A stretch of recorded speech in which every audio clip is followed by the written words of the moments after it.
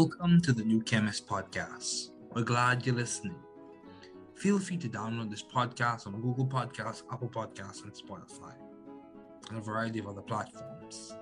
Here on the New Chemist, we discuss chemistry, which simply put is the science of change, as well as community, research, careers, and COVID-19. We're happy you're listening. My guest today is Mr. Ricardo, Deveaux, the Deputy Permanent Secretary of the Ministry of Education in the Bahamas. Thanks again for joining me. Just briefly, I'll inform my audience about you. An accomplished scholar and public servant, Mr. Ricardo Deveaux is a 1985 graduate of the R.M. Bailey Senior High School, a 1990 graduate of Bethune-Cookman College with a Bachelor of Science degree in Psychology with honors, and a 1992 graduate of Nova Southeastern University with a Master's of Science degree in Human Services with a specialization in Human Resource Management. In May 2009, he delivered the commencement address at Bethune-Cookman University and was awarded the Honorary Doctorate of Humane Letters.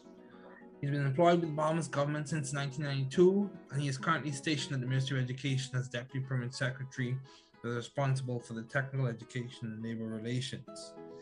He is the former chairman of the school board for R.M. Bailey Senior High School, former chairman for Greenville Preparatory Academy, and a member of the National Tripartite Council.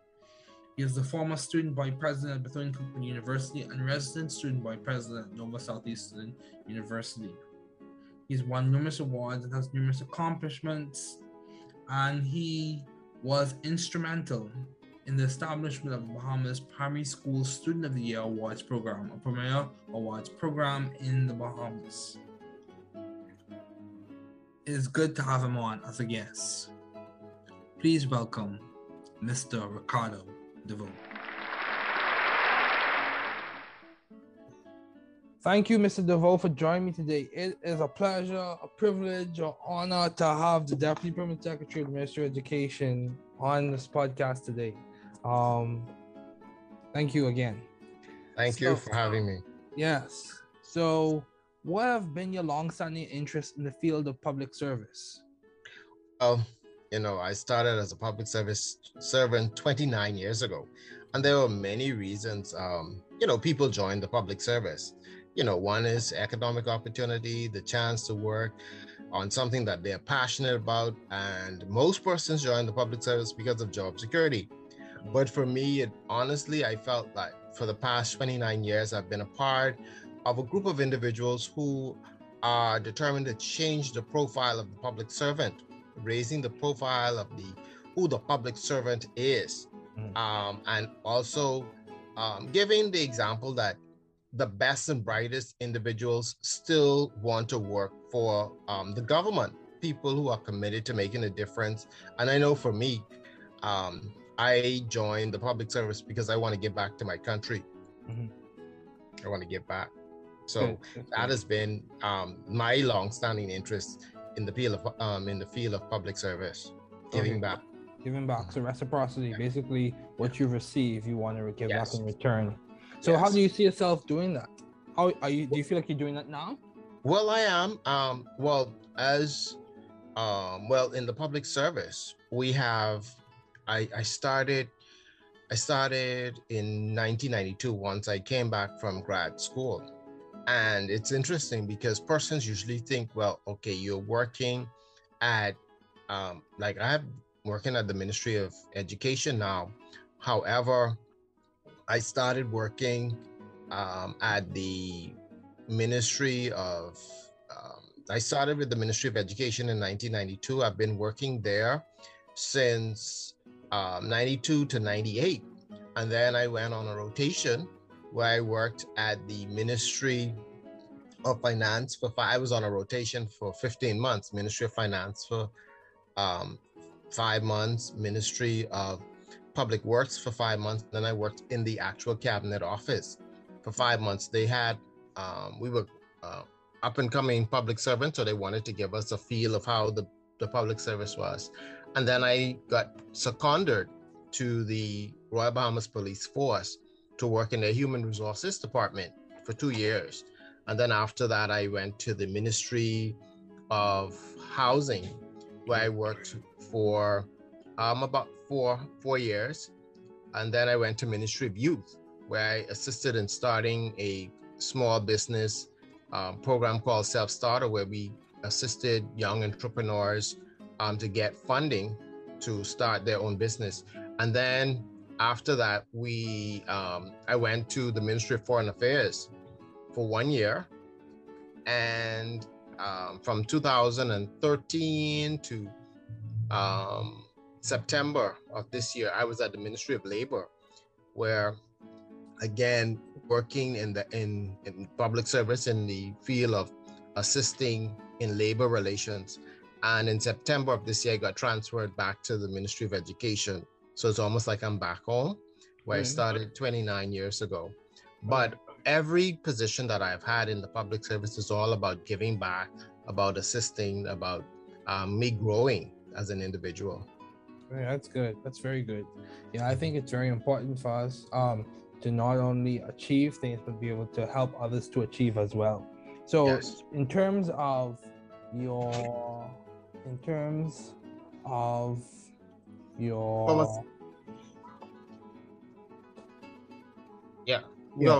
of your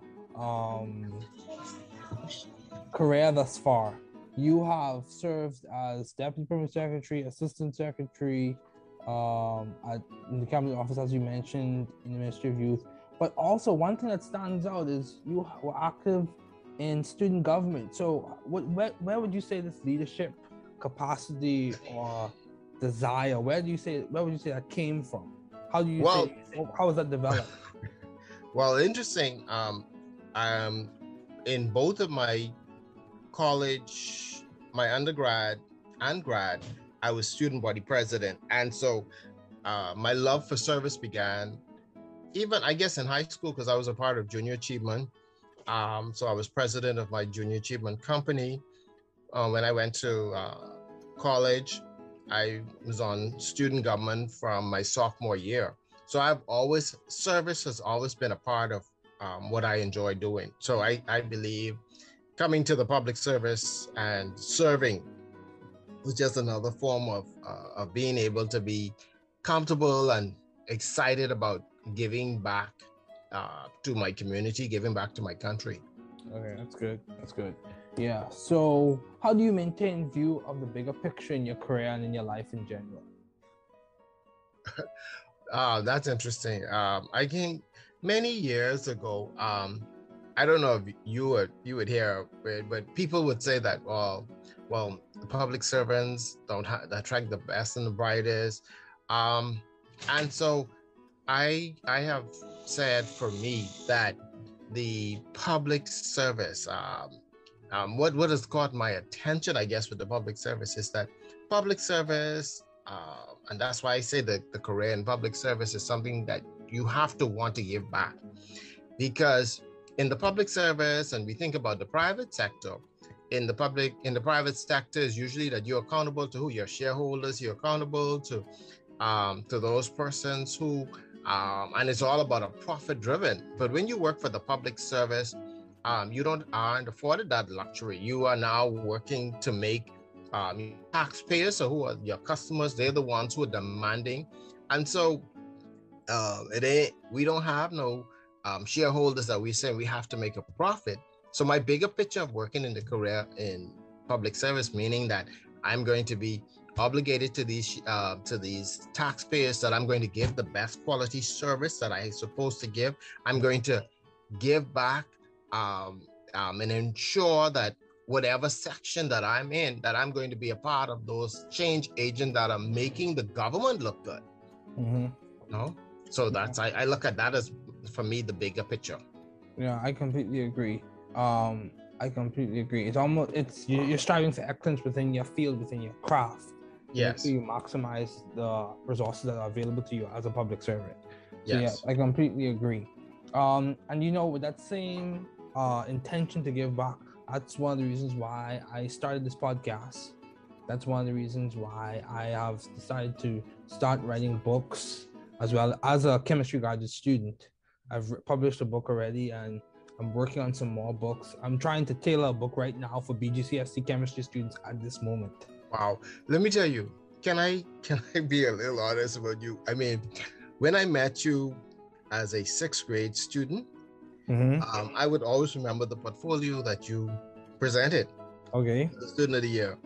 Okay. You were about 10 or 11, and you were dressed up. And I remember everyone talking about you. You were dressed up in a high chair, in a suit and tie. Okay. And that was the opening picture of your portfolio. And I always remember what the words of the judges were. It was like, this young man has already changed his mindset. We can't wait to see where he will be in years to come. And it's interesting that I look at you today and I look at that same young man in that portfolio. And if you go back to your portfolio, you would see you were that young man in that chair, in that high chair with that tie, shirt and tie, doing great things, my brother. Doing great things. Thank you. Yeah, God is good. God is good. And I'm thankful for my parents and people like you who saw potential in me to invest in that potential and to give back to me. So yeah, thank you so much. So how have you been adaptive and creative in the field of education? You know, currently we encounter some challenges in the Bahamas. Yeah, we are encountering some challenges. I think everyone's aware of that. So how are we being adaptive or creative? What new technologies, new strategies are we implementing to improve it? Well, I guess one of the things that we have in the last 19, 20 months, especially in the field of education, we have really, truly been, as the Ministry of Education, suffering because, I mean, this pandemic has created, I guess, a headache for all of us. And in fact, just in the last 4 weeks, the Ministry of Education has been in a lot of meetings. In fact, we just had a town hall meeting on Thursday with our minister, the Honorable Glennisana Martin, is that, you know, we have had the virtual platform in education, and there have been some challenges because unlike, I guess, students who are probably in the private schools, who parents are investing, we have a lot of kids who are not being properly or have not been coming on. So we are having to find like creative ways of how we're going to get these kids back to the level where at least trying to catch them up. Well, we have now had to, in January, start this hybrid model of kids going back to school, because we are giving kids the tools, we're giving them the technology needed. However, we're still seeing, we're seeing about, at least they're saying about 40% of the kids who have not been on since this virtual began. And so that's a problem for us. Yeah, and so we are really honestly trying to see how we're going to get these kids back into some school. And of course, prior to the pandemic, we had kids who were falling behind in the system. So 20 months, we are working and praying and hoping, because the United Nations has said that if we don't correct this problem soon, we will lose a generation, and we can't afford to lose that. And so the Ministry of Education is doing all it can to ensure that we don't lose a generation here in the Bahamas. We can't afford to do it. Yeah, we can't afford to do that. And, you know, I'll say this, you know, I'm a person of faith, so I believe things can change. Yes. And we are too. And that's what the minister said last week. She says, you know, we are praying that this is not the case. So we are praying. Yeah, we are believing. Faith and strategy. Faith and strategy. So, you know, and along with that same line, I'll drop one more update. I'm also working towards a specific tailored grant to help support labs back home in the Bahamas. If the grant is approved. Awesome. Yeah, I'm working towards that as well. So, you know, because at the same time, I agree and I acknowledge that government plays a major role in changing things, but we, the people, have to play a role as well. Yes. To complement the changing the dynamic as well. So yeah, that's what I'm working on as well. So how have you sort of found the right environment for you to thrive scientifically and intellectually? How did you know which environment was for you at that particular season and time? Well, it's interesting because I've been um, an individual who have been prayerful about decisions and things that I will do in my life. And interesting enough, it is so weird because I've been in the season. I was at the Ministry of Labor for 7 years, and I knew that it was really time for me to move on. And so I started saying, well, Lord, where is my next season? And so I started asking for directions. I did not know that I would end up back at the Ministry of Education. I thought that was a shock when I got a call to say that I'm being transferred to education. And it was in July of this year that I got the call, and I end up going back to education in September. But then I realized God is directing my life, and so if He's directing me, there's something why I went back to education. And of course, I guess we will talk about the impactful program that I have. That's not a government-funded program. That's something that's private. Mm-hmm. However, I think that God saw, well, hey, He's doing something in education, impacting education in his private life. Let me see how I can send him to do that work in addition to being at the Ministry of Education. And so I think it's being something looked at complementary. Honestly, I was like, no, I don't want to go to education and they get confused that this program that I had that's private is a part of education. But I'm believing God that He directs us part, and He directed me to go back to education. Yeah. So I'm just there. And as someone on the outside, I think there's a continuous trend in that you've always been working in the field of education. Yes. Yeah. So I think it's a continuous trend. Yes. So, along the lines of talking about the COVID-19 pandemic and science education or education in general, would you say that visualizing in terms of what are the desired goals on the other side of this adversity, specifying what we can do now and collaborating, would you say those three aspects are critical to us implementing change to the next phase of this educational system? Well, there's no if, ands, or but. I think that the last 20 months, has taught us that what we were doing isn't really working properly. And so we now have to start to strategically think about how we're going to implement these changes in the field of education to improve, to make sure that we don't lose any of our students. And so definitely, if the last 20 months didn't teach us anything, then we would have failed as leaders. We would have failed as individuals who are responsible for making sure that the next level or the next set of persons are not disadvantaged because we did not plan, we did not see, we did not foresee. So I just have one more question along these lines, and then we'll transition to something else.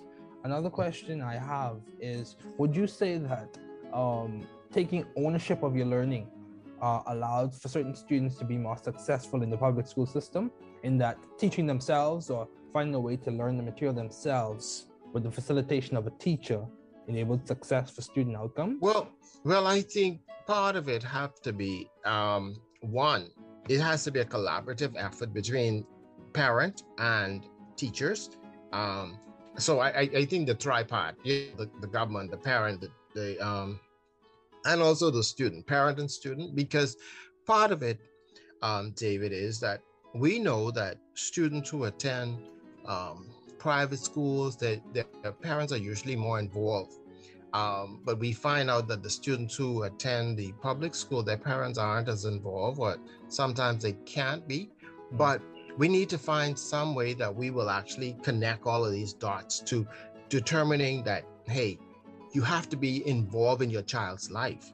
And I sort of have a perspective on that, because I attended a private school, and I know that I don't talk about this aspect of my life much, but I attended a private school and I got kicked out of my private school because I got 3 Fs, 2 Ds. I'd already repeated the 8th grade, and so by the 10th grade, I got kicked out of the private school I attended. My parents sought to enroll me in another private school, 2 other private schools, and that didn't work. So I had to attend a public school. But my parents did not give up on me when I went into that public school. They continued to work. I had a guidance counselor by the name of Zoe Powell. I had a teacher by the name of Sharon Poitier, and a teacher by the late Chuck Mackey, who pushed me and who knew that I was a broken child, and they realized that I needed intervention. And so with my parents, Edward and Beverly Deveaux, and those good teachers, I am who I am today. Broken, but making a contribution now. That's a good story, and that's a good narrative. And I think, if we could extrapolate the interventions from those case studies, from those particular scenarios, I think we can implement some more changes. So how do you maintain a balanced life given all your responsibilities and accomplishments? How do you maintain balance, Mr. Deveaux? Well, let me tell you, I have an awesome wife, Pamela, and 2 amazing daughters who are partners with me in the work that I do, whatever I do.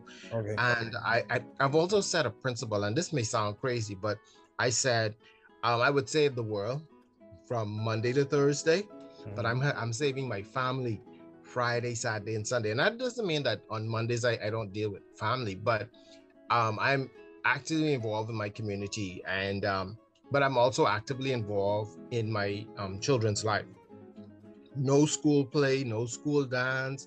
I am not there because I want my children to also know I can't be saving the whole world and not saving them. And so what you would notice that, I find my wife and I she do the school drop off, I do the pickup, and I have always enjoyed doing the pickup because I usually find that time to talk to my daughters to find out what's going on. Well, one is in college now, and the other's in grade 7. But I enjoyed that time that I spent with them. So that was always a part of the balance. So although I was working hard, I was like, guess what? I'm still saving.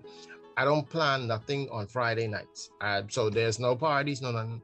I'm always my daughters are going to whatever they want to do on Friday nights and Saturday, other days. Like just this Saturday, on Saturday day, my fraternity had a bell ringing for the Salvation Army. But that night, I took my daughters to get something to eat, my wife and daughters for something to eat. Then we went looking at the Christmas lights, and because I'm trying to create moments, that night. Yeah, I'm just trying to create moments. So that's how come I have a balanced life. Okay, because it's very important to have a balanced life. Yeah, I completely agree with you. And what you talk about, if you phrase it differently, you talked about strategies and priorities, basically. Yes. Yeah, I've spoken to professors from MIT, Harvard, Georgia Tech, and a variety of other places, and there are some common trends. Most of them when I ask them about balance, they speak about their spouses, one, and they also speak about their family. So having priorities does complement the balance. Yes. So, how do you maintain vision and teamwork in your environment? How are you able to keep the team moving, team going forward? Well, first of all, we were trying to connect for a while, and it was because just a few months ago, the government implemented a leadership training program for 9 months. They have selected about 40 public servants to put us through this course where we are dealing with ethics in government, where we're doing teamwork, where we're doing productivity. And it's so interesting because they have brought about 40 like-minded, I guess for them, the government is saying, well, okay, these are a group of part of our, the leaders, the movers, the shakers, the ones who are going to be transformative. And it's so interesting is that we are feeding off one another, because then we realize that, hey, we are going to be a part of the individuals who are going to make a difference in the public service. And so maintaining vision and teamwork in that environment, we are feeding off one another. And although we are from respective ministries, we find that there's some common threads of things that we need to do, some things that we need to, how we are going to implement the public service. We know that we have to change the mindset of the public servant, because if we don't, we know one thing, that the public service will not survive. And so for us, we want to be able to be a part of the individuals who are going to be the mentors, the individuals who are going to be the creative ones, to show that, hey, we are going to do what we need to do to make putting persons in the right mindset, allowing persons to see what it takes to make the public service run and to fulfill our respective roles in the public service. So I think it's all about that, and then recognizing that we are team members. I agree. You know, team members. Yeah, and I was listening to a discussion by a thought opinion leader, thought leader, whatever you want to phrase her as, pastor as well. And she stated, "What's one thing that you can change right now that could change everything? You could change the way you think. You could change. You could decide to change the way you think about your situation." Yes. So yeah, that's good. Mindset is important. So making these questions even more specific, why did you choose psychology as a field to major in? Why psychology? It's interesting. When I went to school, my best friend was a marketing major, and so I didn't know what I wanted to do. And so my first semester in college, I selected marketing as a major. However, I knew that I wanted to work in a field that deals with working with people. And so I took a psychology class and I fell in love with it. And so I started thinking about what kind of careers you can get with a degrees in psychology. And I am so embarrassed to tell you how this one ended up, but I loved psychology. And it was a how I'd say a mind-blowing experience. It was and so in my freshman year, I decided, let me look at some of the majors, and I end up doing after that course, the second course, and I saw psychology being the greatest area for me. And so got into it, and I decided that I would pursue a PhD in psychology. Okay. But I didn't. Let me tell you what happened. I graduated from college at the age of 22, and I was like, oh man, 5 more years in school. I'll be 28. I'll be single, no kids. Do I want to spend the rest 5 years in school? The biggest mistake for me, and that's why I encourage young people to go after your dreams, because on my 28th birthday, I sat there and I was like, wow, I'm single, no kids, and I should have pursued my PhD. But what I did was, I still was in love with psychology. And so when I went to grad school, I decided to pick an area that I can work with my psychology, and I loved human resources. And so that's why I ended up doing human resources at the graduate level. But yeah, it's all about helping people. Yeah, and this is the thing, Mr. Deveaux. I would say this, getting a PhD is good. I'm in grad school now. Yes, it's nice and fine and dandy. But the reality of the situation is having employable skills, having the capacity to change situations, to implement strategies, to work well in the environment. I think those translate equally as well as having a degree. A degree does provide job security. A PhD does provide a lot of opportunity and leverage and social mobility and all those other things. And research shows that. But my thing is, you can have a PhD and still not have the skills that you need for that particular niche. Yes. You can have a PhD in, so for example, you can have a PhD in some specific type of mass spectrometry, which is a chemistry technique. And you need to work in a particular area in the biological area. The jobs are available in the biological realm. So how do you connect those two? If you didn't get the employable skills, you have to do some more training then. Yes. Even with the PhD. So I think it depends on your field. So if you had to characterize what makes a successful public servant, what would you say? If someone sees Mr. Deveaux, listen to this episode, a Bahamian, American, whoever the case, because these go all around the world. So If someone listens to this episode and wants to be a public servant, a servant leader, what would you say makes a successful servant leader? Well, first of all, we all know that public servants work for the government and are there the citizens who make up working for them. But we want to know that we work for the elected government, not the political party.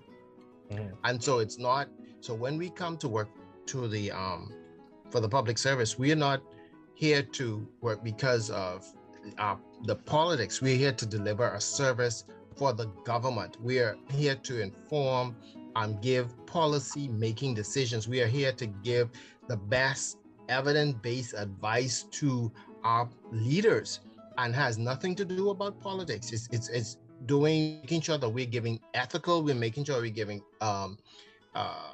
integrity in our development, in our thoughts. We're also ensuring that one of the things about it is that I always say public servants are loyal to the government, not to whoever is in, but ensuring that, again, giving impartial advice, objective advice. So the public servant knows that, hey, I am working for the country, and it's all about putting my country first. And so I believe that's what we look at for a successful, for ideal public servant. Yeah, that's good. That's good. You work and you respect the office, the institution, yes. the procedures. Yeah, that's good. That's a good point.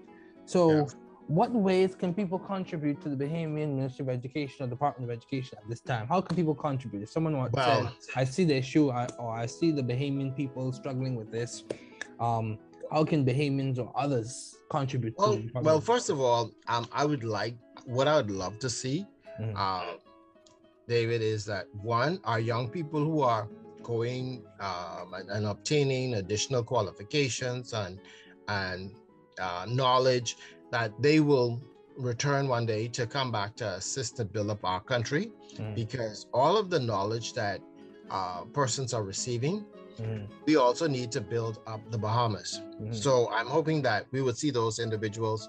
Like I have a daughter, as I said, she did her bachelor's in elementary education. She's pursuing her master's in special ed. And so I'm hoping that she would return back to the Bahamas knowing that she has a contribution to make. And I'm hoping that the Bahamas also will be ensuring that they are going to make the environment attractive enough for our young people to return home and to make their contribution, because we cannot be too afraid. And this is where we have problems. Our young people are getting the qualifications, but they're afraid to give them the advancement they need because they say, well, they're too young. And so I'm hoping that we change our mindset too, because you can't expect our young people to go off and be trained and you're not willing to embrace them because you feel that they're too young. And so that's a problem in the Bahamas. Yeah, I completely agree that there's a mindset shift that has to change. There's a mindset shift that has to take place in that, a fresh perspective can be good. Yes. Yeah. Novelty and naivety don't always go hand in hand. Yeah. So just because someone's young doesn't mean that they don't have the capacity to make a substantial change. Yes. And so I completely agree with that. So do you have any advice to those wanting to pursue the field you are currently working in? Well, my advice to them is that, one, you be open-minded. You change that mindset. I want you to also to be mindful of what it is that you want to do. I'm so sorry, but for me, David, everything that I do, it's all about what legacy Ricardo Deveaux is going to make, whether it's in private, public. What is going to be the legacy? What is going to be something that I'm going to give to someone else?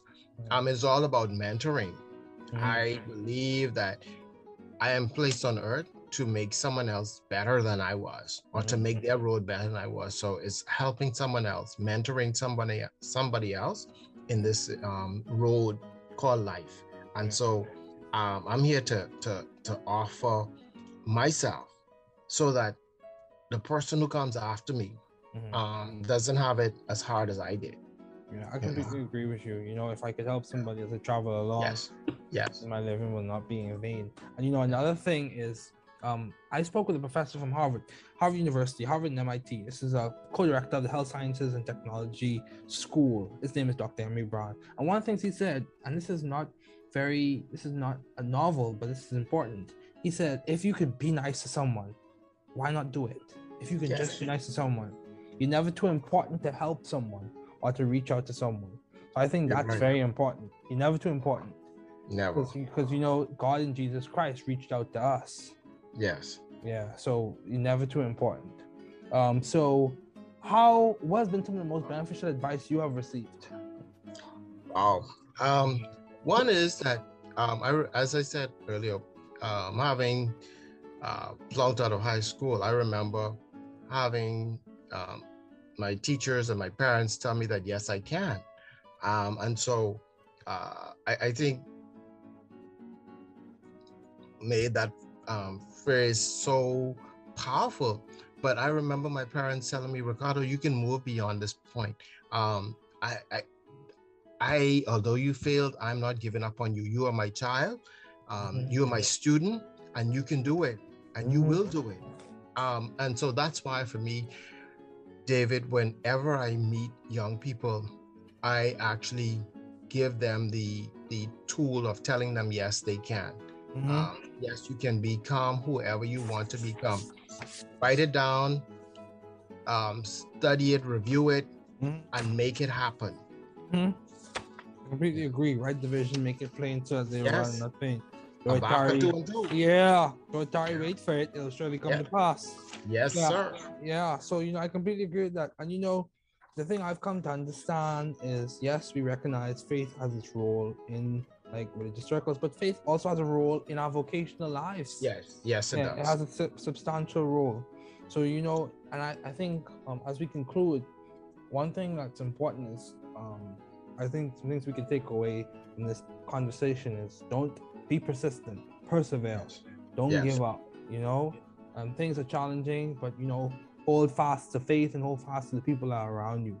And I think one of the things that we have come to understand is children, especially even in scientific circles, pediatric population, is known that they have the capacity to be resilient.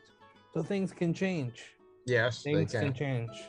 You just have to put in the work and trust God with the process. Yes. Yeah. So thank you, Mr. Deveaux. This is a really good Thank you, David. Thanks for listening. We're glad you were able to tune into this podcast. Once again, this is the New Chemist, where we discuss chemistry, which simply put is the science of change, as well as the other sciences, careers, community, research, and COVID-19. Thanks again for listening. Note, the views on this podcast represent those of my guest and I.